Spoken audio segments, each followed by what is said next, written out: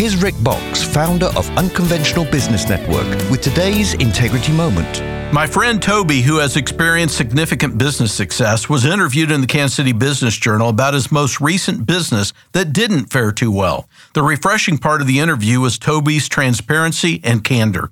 He shared about the pain and embarrassment that comes with a business closing and the reminder that not all businesses succeed. Toby's candor about his pain brought back memories of a time in my 20s when I had to close a business. The setback was painful, yet from that tough experience, I learned so much. Psalm 119:71 says, "It was good for me to be afflicted, so that I might learn your decrees."